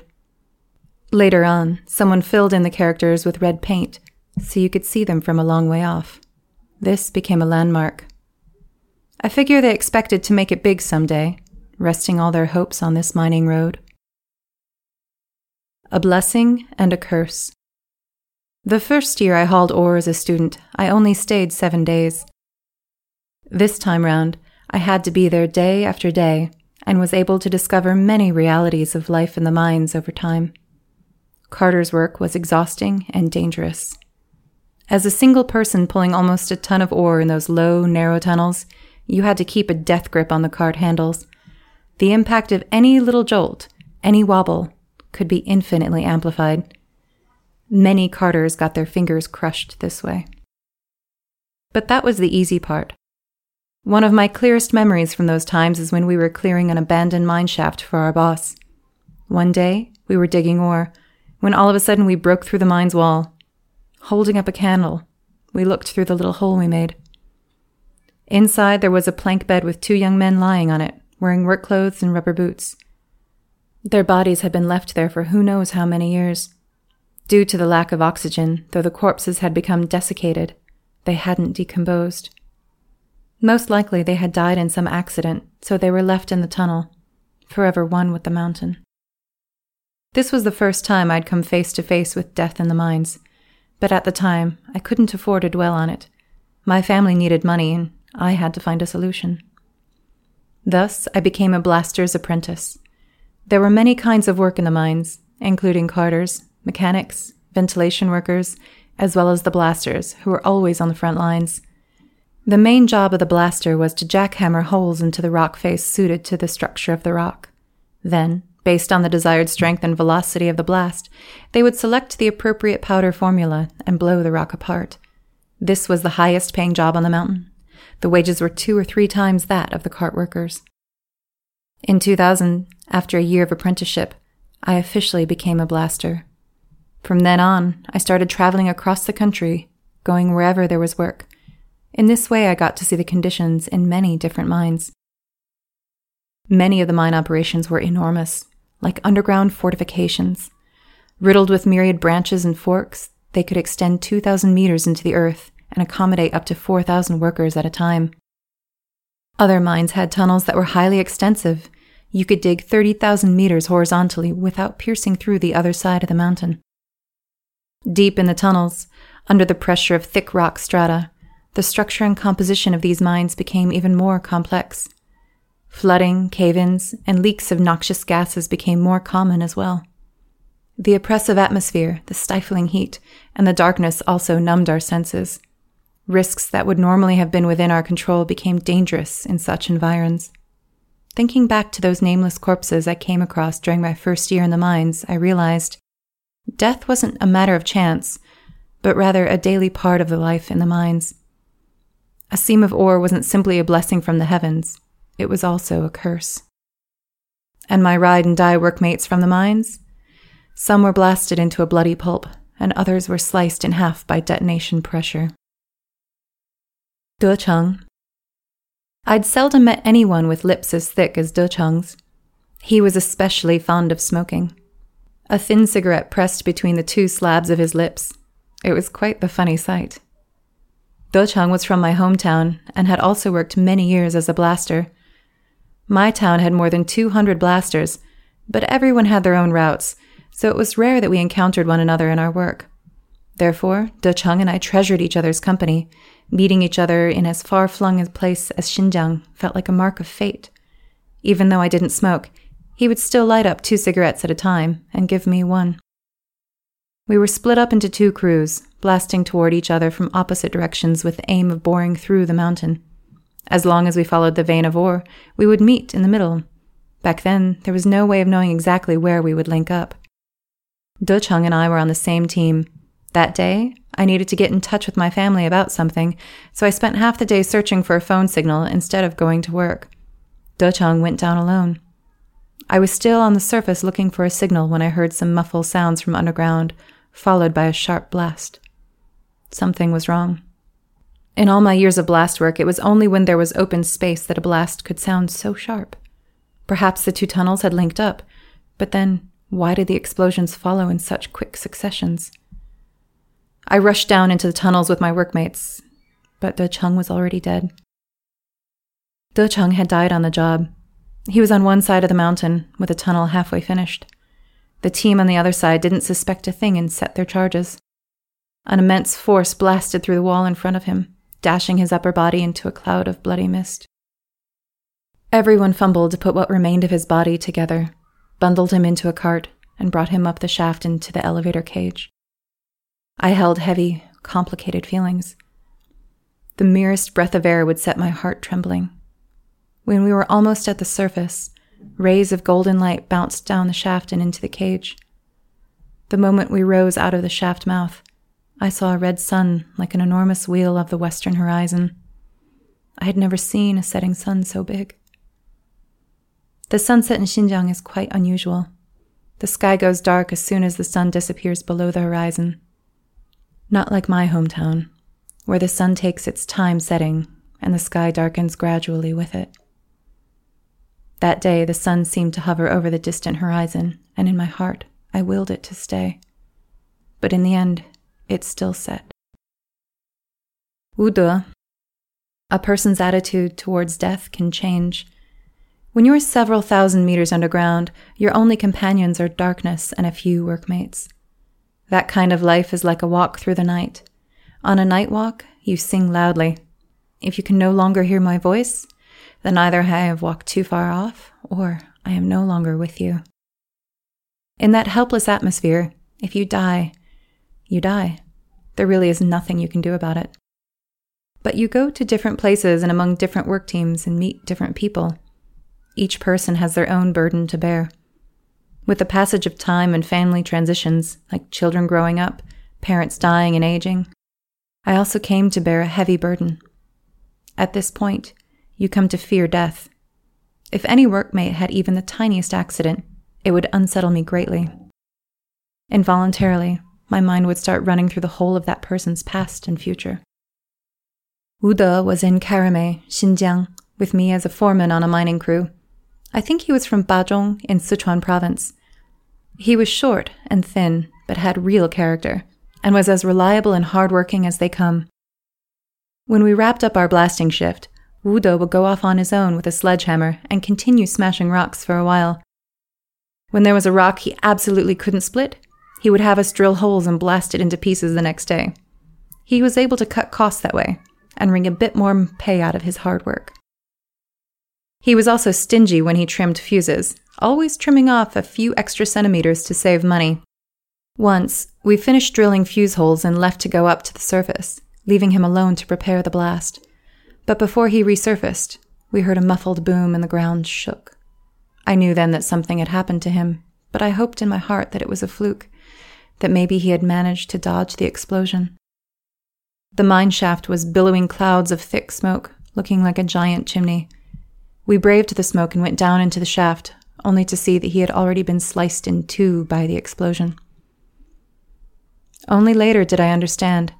That day, in order to save money, he had trimmed all the fuses to just 30 centimeters. But there were over 60 fuses to light. Perhaps he had too much faith in his abilities, or a slip of his judgment. Either way, before he could finish lighting all the fuses, the first ones had gone off. He didn't even have time to turn away from the blast. I thought, even if nothing bad had happened this time, something was bound to happen the next time. Every person seemed to have their own fate. He died down there, out of a desire to earn some petty cash. Wu De had a photo on the wall of his room. It was a photo of him with his sister, taken in a yellow-green autumn. The two of them standing on a mountain with golden rice paddies stretched out behind them. After he left, I brought this photo to the cellar where I slept. It was dry down there, so the photo could be preserved longer. I thought, as his body was already in pieces, there was no way of returning his bones to his ancestral home. As long as this cellar remained there, then the photo would also remain, and he could have a place to rest in peace.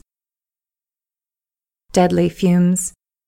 The sun will set, photos will fade, and blood will grow cold, In the face of these three absolutes of fate, I took the sorrow I had no way of expressing and alchemized it into poetry. In the Karamay mines, everyone made their beds over empty powder kegs to sleep. I would sit hunched over a keg writing poetry. By the time I left and went to roll up my bedding, I found the underside of it chock full of poems. I wrote 20 or 30 poems at the mines, many of them to do with the deaths of my workmates. Heads split open by rockfall, hearts pierced through by metal rods, bodies blasted to pieces. My workmates departed one by one in these wretched fashions. But even if the mines were willing to spare the workers, capital was not. I once went to work in Yuncheng, Shanxi province. There was an old mine pit on the mountain top, brimming with green water.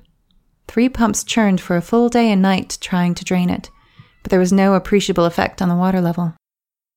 The boss ordered me to blast through the bottom of the pit to discharge the water, but there was a village down the mountain at the mouth of a ravine. The water that would come rushing down the slopes would cause them incalculable harm. So I held back a handful of explosives when packing the charge, blasting a hole no bigger than the mouth of a bowl. For that, I was fired not long after. I didn't see a cent of my pay. Yet capital could become still more frenzied in its quest for ore. For example, it was common for 2 mining operations to tunnel into each other's territory. To stake your claim, you had to be the first to get there. In 2010, my crew blasted a tunnel into another outfit's area. My boss called in the machete squad, hired goons, each shouldering a gleaming machete to guard the tunnel. But the other party had the upper hand. They bought 500 kilos of dried chilies and 50 kilos of sulfur, mixed the two together, set them ablaze, and directed bellows toward the tunnel entrance. We could only flee, because even in a tunnel several thousand meters deep, the deadly fumes traveled everywhere. They could make you cough nonstop and quickly lose consciousness. But most dangerous of all was if the boss pressured you to go down the shaft and add your explosives to the already thin and foul air. This would very likely cause carbon monoxide poisoning. If this happened, we would load up the carts and pull the victims out, then strip off their clothes and set them on the rock detritus. Then we'd grab 2 buckets of cold water from the kitchen, the colder the better, and pour over their heads and help them come to their senses. Many people were revived with this method, but there were some who never woke up. This is why some of the mine sites could smoke you to death. Once the profits are high enough, capitalists can kill with impunity. Every step in humanity's progress is paid for in struggle. There's nothing extraordinary about this. Peach blossoms. Toil gives us strength in life and relief in death. Miners who were fortunate enough to survive the work could only become more and more reliant on their trade, thanks to the fatigue, injury, and illness that were the invisible costs of the years throwing themselves into the mines. I also considered changing my line of work, but with my right ear gone deaf, my neck herniated, and no marketable skills besides blasting, I no longer had a choice. I once trained an apprentice of my own who had failed the college entrance exams by just a few points. His family couldn't afford to pay for him to repeat a year of secondary school and try again, so he came to the mines, hoping to make some money to fund his studies for the next year. Instead, he became a blaster and never left the mines again. The mine is like a beast that can never be sated, gorging itself on hopeful newcomers, snatching away their hopes of ever being anything else. And outside of the mines, the workers still had their ailments to treat and families to raise. For them, life's shoulder pull would never get any lighter. This was a vicious cycle. The greater the poverty, the harder we had to work, and the harder we worked, the greater the harm and the costs to us. We all understood that the mines were like a microcosm of society, a snapshot of the era we lived in. They taught us our place in society. I turned 43 in 2013. I went to the mines as soon as I finished celebrating the Lunar New Year and worked there for 3 months, until the peach blossoms were in full bloom on the mountains. Some of the peach trees grew right in front of our mine entrance. Every time there was a blast, the whole mountain shook, and peach blossoms would rain down into the mines and the alleys, or drifting into our shacks with the breeze. One day, I emerged from the mine shaft at the close of my shift when the sun was already about to set. The early spring breeze felt pleasant against my clothing. As soon as my phone picked up a signal, it began to ring. This didn't feel like a good omen. It was my younger brother. He said my mother had cancer of the esophagus, in the late stage. This was a severe blow to me.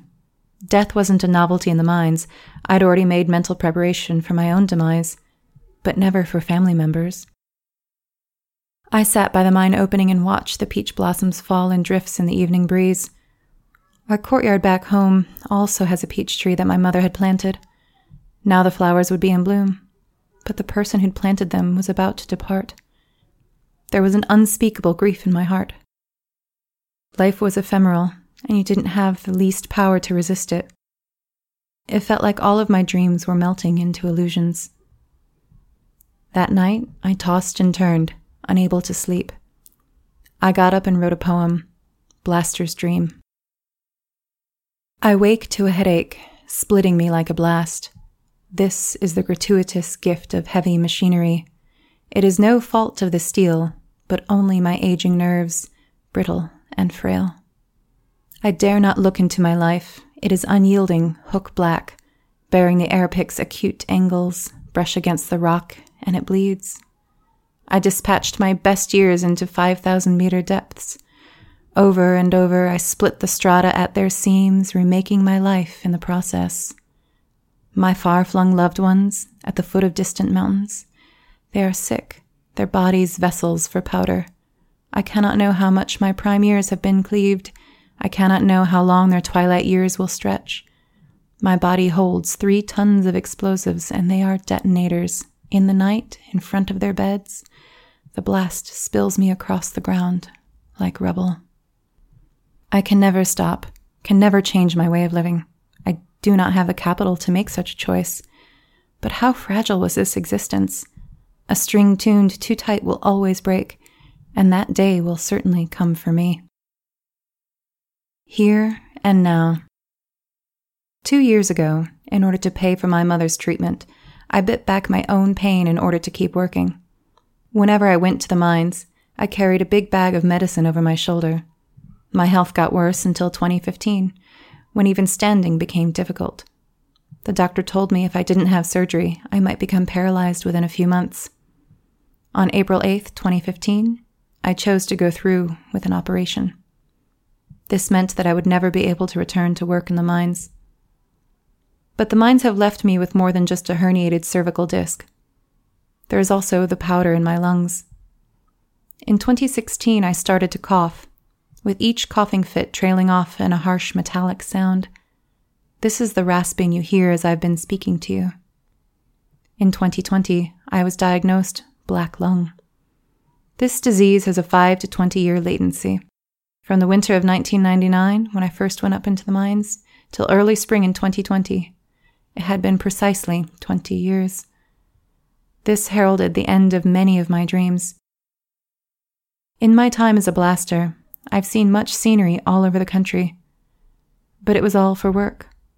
I always hoped that someday, when I had the chance, I might be able to take my time visiting these sites again. But with my injuries and illness, I will never have that chance.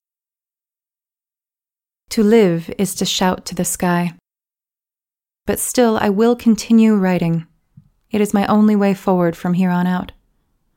I once wrote this poem called Qinqiang, Shanxi Opera.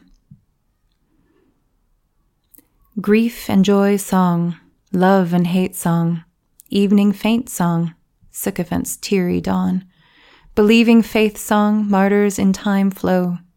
Qinqiang's deluge crashes down like an ointment, leaving you drenched and speechless, leaving you conscious.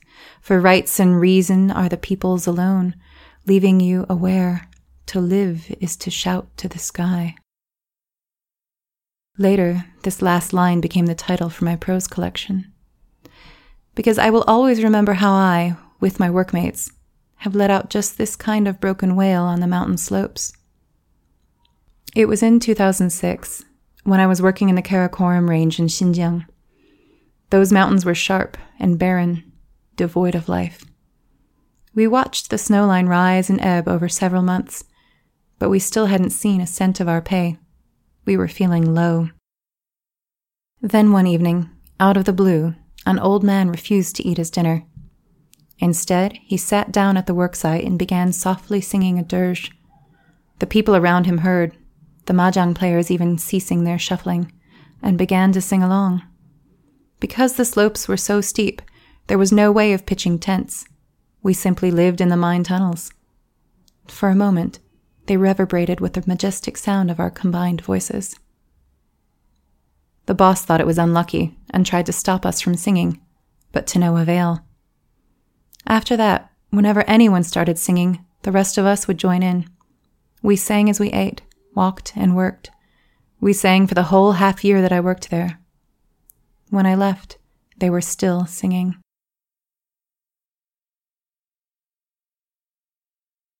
Family Values, written by Ai Weiwei. Published in The Wire, China.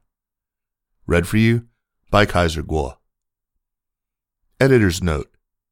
Ai Weiwei, 64, is an artist and activist.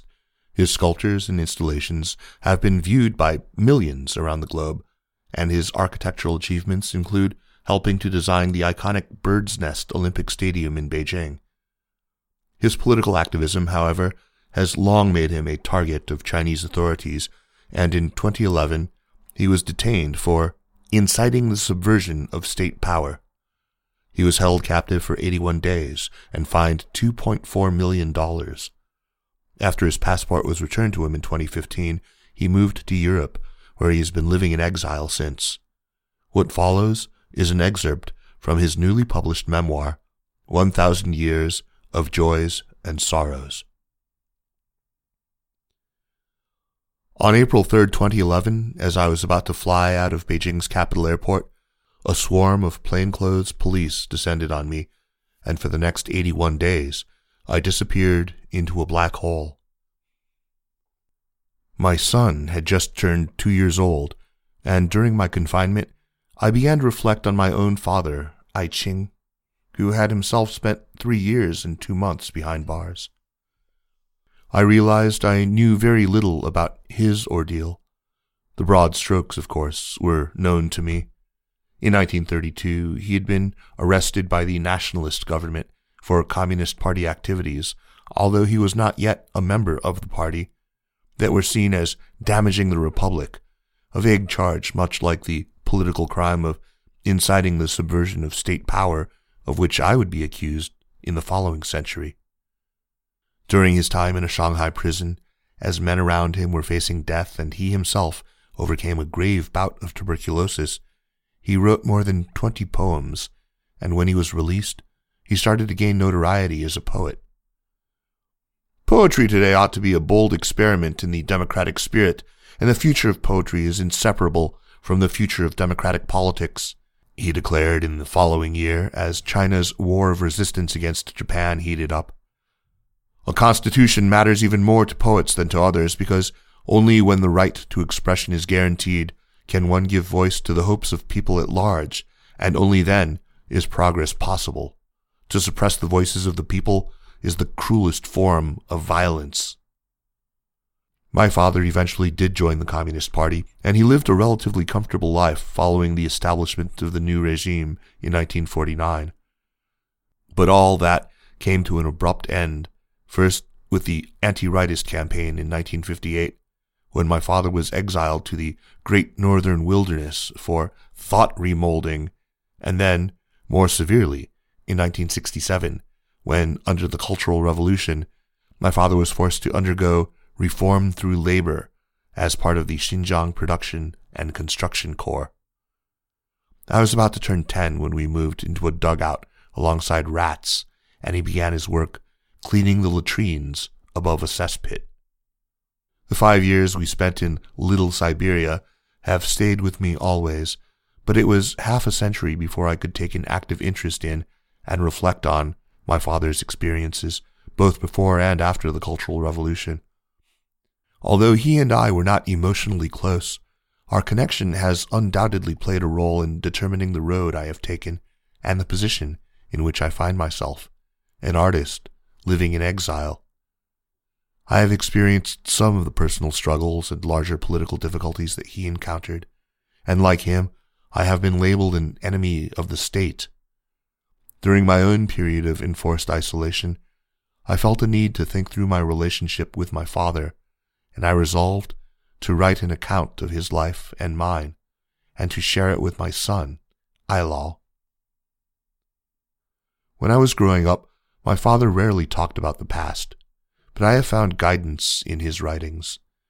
There, he recorded feelings that had lodged deep in his heart, even if those little streams of honesty and candor had no natural outlet on those many occasions when political floods carried all before them. Today, with my father's faith in poetry as freedom's ambassador yet to find vindication in China, all I can do is pick up the scattered fragments left after the storm and try to piece together a picture, however incomplete it may be. A new epoch? My father dreamed of being able to fully devote himself to writing, and on the morning of September 25th, 1940, Zhou Enlai offered him just that. At the time, Zhou was the chief officer of the Chinese Communist Party's administrative arm, and he was eager to see my father join the communist cause. Mao Zedong had issued a call to absorb intellectuals on a large scale. The policy of winning support from intellectuals is a major precondition for the revolution's victory, he stated, and the pen must unite with the gun. Zhou visited the school where my father, now a well-known poet, was a teacher. If friends such as Mr. Ai Qing go to Yan'an, he said, referring to the growing numbers of left-wing intellectuals moving to the communist stronghold, they will be able to write without distraction, with no need to worry about basic necessities. At the time, as people increasingly questioned the legitimacy of the Kuomintang regime, the image of the Communist Party was shifting from agent of disorder to upholder of national interests. Yan'an was touted as a paradise of equality, freedom, and democracy. Basic needs were met by a military supply system based on egalitarianism, and the communists, rejecting the Confucian ethical code and traditional elite values, were promoting gender equality and popular culture. My father agreed to the invitation, and Zhou Enlai furnished him with 1,000 yuan in travel expenses. After a month-long journey, he arrived in the treeless terrain of northern Shanxi, and was assigned to one of the many caves carved into the hillsides, which provided insulation from the rugged climate. Unless there was some special need, father seldom left his cave. In 1941, a relatively relaxed atmosphere still prevailed in Yan'an's cultural circles, and although the supply of material goods was meager, intellectuals, particularly those of Ai Qing's status, were accorded certain privileges. Father was issued an 8th Route Army uniform and a cotton-padded jacket for use in the winter, and every month he received a small stipend. Food, medicine, and boiled water were free. Couriers would bring him mail and collect his letters, and meals were brought to his cave by a soldier from the central kitchen. But in July 1941, Zhou Yang, the dean of the Luxun Academy of Arts, published an essay entitled Informal Remarks on Literature and Life, in which he complained that a number of authors in Yan'an were proving incapable of writing anything much. This provoked Ai Qing and 4 other writers to jointly sign a letter rejecting this accusation, intensifying the latent rift between party ideologues like Zhou Yang and more liberal intellectuals. A few days later, at dusk on August 11, 1941, Mao Zedong, not yet party chairman but already the dominant political figure in the CCP leadership, paid a visit to the authors of the protest letter. As he made his way down the slope toward Father's cave, he signaled to his bodyguard to go no farther, then continued alone to greet Father. At this, his first encounter with Mao, Ai Qing found him to be thoughtful, composed, and widely read, quoting with ease from a variety of sources. Afterward, Mao invited him and his neighbors to go down the mountain and have dinner at his quarters, a meal that included bacon, salted fish, and eggs. Mao listened attentively and took notes, laughing and cracking the occasional joke. But the unpleasantness stirred up by Zhou Yang's informal remarks had begun to puncture some of Ai Qing's illusions about Yan'an. Until that point, he had not fully understood how the CCP operated.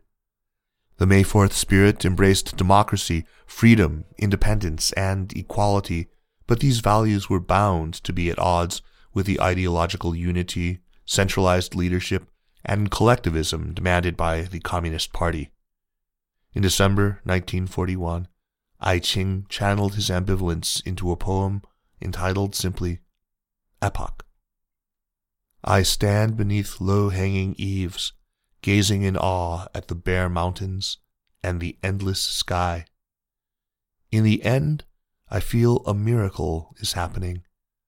I see something glittering with light. Like the sun, it lifts my heart. Pounding wildly, my heart keeps chasing it, like a bridegroom hastening to a wedding. Though I know what it brings is not festive good cheer, nor the merriment of a vaudeville show, but a sight more cruel than 1,000 abattoirs, still I rush toward it, with all the eagerness a life can muster. Epoch is the most striking work that he wrote during the Yan'an period. The poem affirms a new epoch promised by the fledgling communist state, but it is darkened by a grim undertow. No one could suffer more than me. I am loyal to the epoch and commit my life to it, but I am silent, against my will, like a captive, wordless on my way to execution. He could already sense that loyalty to his epoch, service to the emerging power, in other words, would exact a fateful cost, but it seemed that there was no alternative. I love it more than anything else I have loved.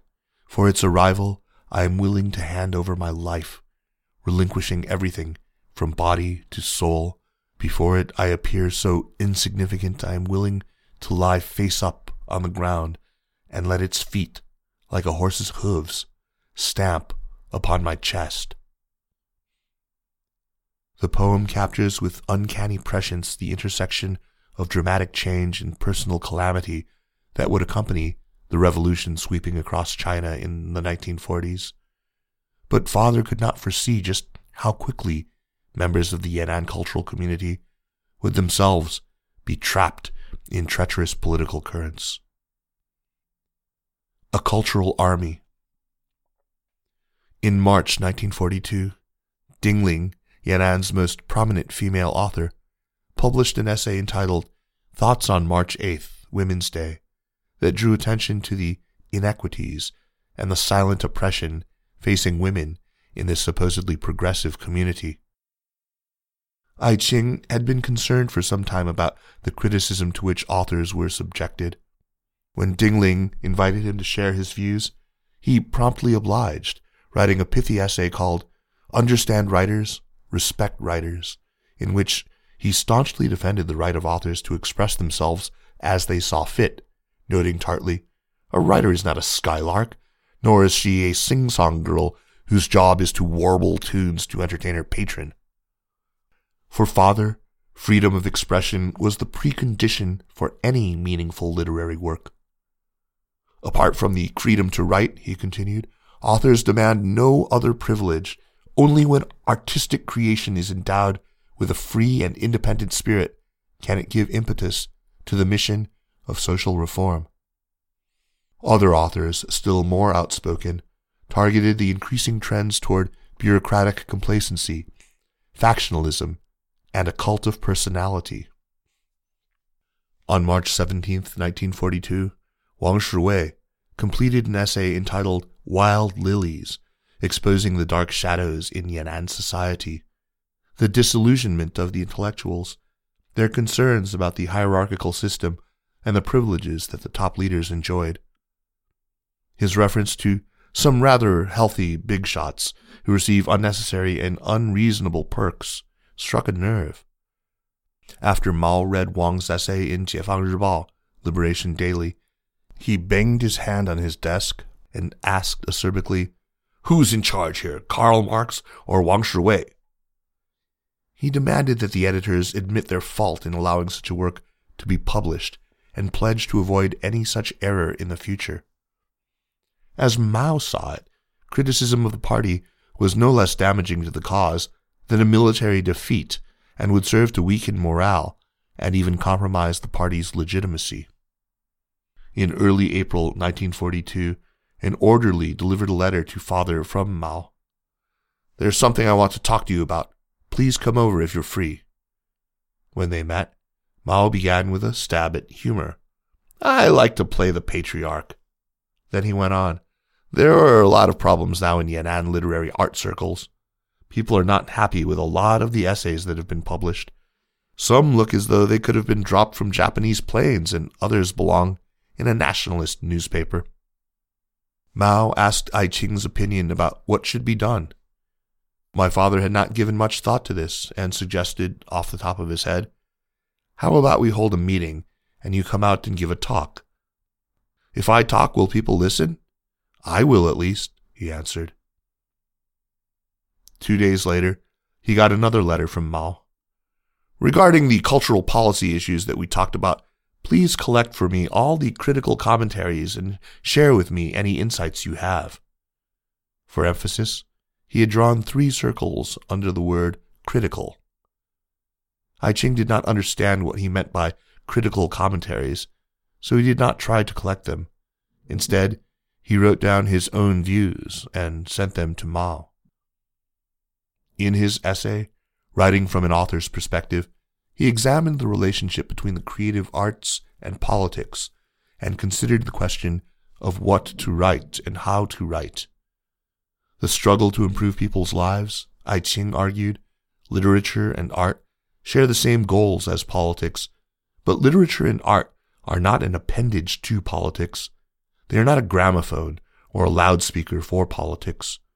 Literature and art's integration with politics finds expression in their truthfulness. The more truthful the works, the closer their alignment with the progressive political direction of their era. A few days later, Mao wrote back in response, "Thank you for your letter and your essay. I am keen to discuss them with you. The river is high, so I'll send a horse to pick you up." In April, Mao's living quarters were still chilly, and the party leader wore an old padded jacket, its sleeves so worn that the strands of padding were exposed. "We read your piece," Mao told him, "and we'd like to share our reactions." Ai Qing's essay had been reviewed by Mao's colleagues in the leadership, and Mao himself had comments written down on several sheets of paper. The floor was uneven, and the wooden table a bit wobbly, so Mao went outside and came back with a piece of tile to slip under one of the table legs. Then he expounded his views, which were not entirely in line with my father's. On May 2nd, the Yan'an Forum on Literature and Art began. During the preceding days, Zhou Yang had drawn up a list of participants, and Mao had sent out an invitation to more than 100 writers and artists. After lunch, on the appointed day, people gathered in the large conference room of the party headquarters in Yangjialing.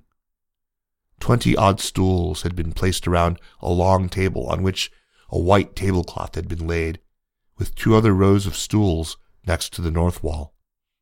A wooden armchair, rather than a stool, occupied a central position by the table, clearly designed for the presiding officer. Mao arrived promptly at 1:30 and walked around the room, shaking hands with everyone. "It seems there aren't many chairs," Mao remarked as he opened the proceedings. "There just aren't enough of them. In the future, we need to provide a few more armchairs." In saying this, he was referring obliquely to the comments that had been made about power and privilege in Yan'an. It was not a comment on the need for seats, so much as a sardonic dismissal of some people's complaints about unfairness. "To defeat the enemy," Mao went on, We must rely primarily on the army with guns, but this army alone is not enough. We must also have a cultural army. The first of these armies is led by Commander-in-Chief Zhu, the second by Commander-in-Chief Lu. By Zhu, he meant Zhu De, head of the Communist Armed Forces, and by Lu, he meant Lu Xun, who had died in Shanghai some years earlier, but remained a symbol of left-wing activism. The audience laughed appreciatively. Many of them had not realized until now how much importance Mao attached to the role of literature and art. Until the forum, intellectuals had commonly assumed that culture and revolution advanced in parallel and had equal status. The goal of this meeting was to make patently clear that literature and art had to serve the party, just as soldiers had to obey the orders of their superiors. Following the first plenary session on May 2nd, further sessions were held on May 16th and 23rd, when Mao made his closing remarks. No real consensus emerged among the speakers. Writers presented their opinions and argued their cases. Father and Dingling both spoke up at various junctures. For much of the time, Mao sat there expressionless and did not intervene even when radical views were expressed. On the last day of the forum, all 109 attendees posed outside the conference room for a group portrait. Just as the photographer was about to close the shutter, a dog ran into the shot. Mao stood up to shoo it away, shouting, "Kang Sheng, get your dog under control." Everybody laughed. In Yan'an, Kang Sheng was in charge of counter-espionage and the capture of running dogs. Years later, as a small boy, I studied the wide-format, black-and-white photograph taken that day. Mao sits in the middle front row, Dingling 4 seats to his left. Father stands up on the far right next to Zhou Yang. Like a painting of the Last Supper, the photograph struck a note of poignancy and mystery, and it felt very remote and foreign to me. After dinner, a hanging lamp was rigged in the courtyard and everyone moved outside to hear Mao's closing speech. "Ayah, this is not easy to do," Mao could be heard muttering as he looked over his notes. But once he began to deliver his speech, his heavy Hunanese accent held everyone's attention. "The problem of whom to serve," Mao said, "is fundamental. It is a question of principle. All our literature and art are for the masses, and in the first place, for the workers, peasants, and soldiers." The masses was one of his favorite concepts, and what he really meant when he used that term was the rank-and-file population, subject to the will and direction of the party. Mao's speech at the Yan'an Forum on Literature and Art ended up shaping Chinese intellectuals' understanding of their mission. He devoted particular attention to issues of a writer's target audience and the attitude they should bring to their work, explicitly demanding that they cater to the needs of workers, peasants, and soldiers, rather than elite readers. The May 4th movement had seen intellectuals as the core of society. They were to shoulder the responsibility for enlightenment and social critique. Mao, on the other hand, believed that intellectuals, rather than seeking to make people more like them, should make themselves more like the people. They should abandon social critique and devote more time to self-criticism. The forum had a far more wide-ranging significance than many of the participants had expected, generating a programmatic document that would dictate the fate of Chinese culture for decades to come. With it, the function of intellectuals was fundamentally altered, and novelists, poets, and artists were now all lumped together under the omnibus label, literature and art workers. From then on, I Ching and his fellow writers found that alternative pathways were closed to them. An opportunity to exercise their free will might possibly appear after the war with Japan was won, or perhaps it would remain forever out of their reach. For now, all arguments had been suppressed, by the party's voice and the party line, and their aspirations were reduced to an empty farce. Given the constant threat of political interference, only through opportunism could they win a little living space, and stale mediocrity would be the only outcome. The Chinese Communist Party and left-wing intellectuals were like two celestial bodies in the solar system. As they orbited, they might, at certain moments, travel in parallel, but each moved on its own plane, and they inevitably went their separate ways. The thick fog. In the years that followed, intellectuals would face increasing pressure to conform, leading ultimately to the anti-rightist campaign in 1957, which marked the end of intellectuals as a force in society. From that time on, Chinese intellectuals were confined to a marginal position, and have been there ever since. When I was little and not yet able to read the words, I enjoyed looking at Father's shelves, which were packed with both literary works and art books. Some of these volumes had eye-catching covers and illustrations, gilded virgins, prints of Rembrandt's bronze etchings, buildings and statues from the classical and Renaissance periods. They all gave wing to my imagination. I remember, too, poetry collections by Whitman, Baudelaire, Mayakovsky, Lorca, and the Turkish poet Nazim Hikmet. I was fascinated by the Picasso engravings in a volume of Paul Eluard's poetry, and early Chinese revolutionary woodblock prints and traditional window paper cuts that Father had acquired in Yan'an. When you turned the pages of the books, they would give off a unique aroma, telling you right away that they were from a different time and place. From an early age, my family and I knew that these books and albums meant the world to Father, for every time he talked about them, his face would light up. They helped him forget his worries. But in 1966, as the Red Terror of the Cultural Revolution began, every little fiber of their linen covers posed a danger to us.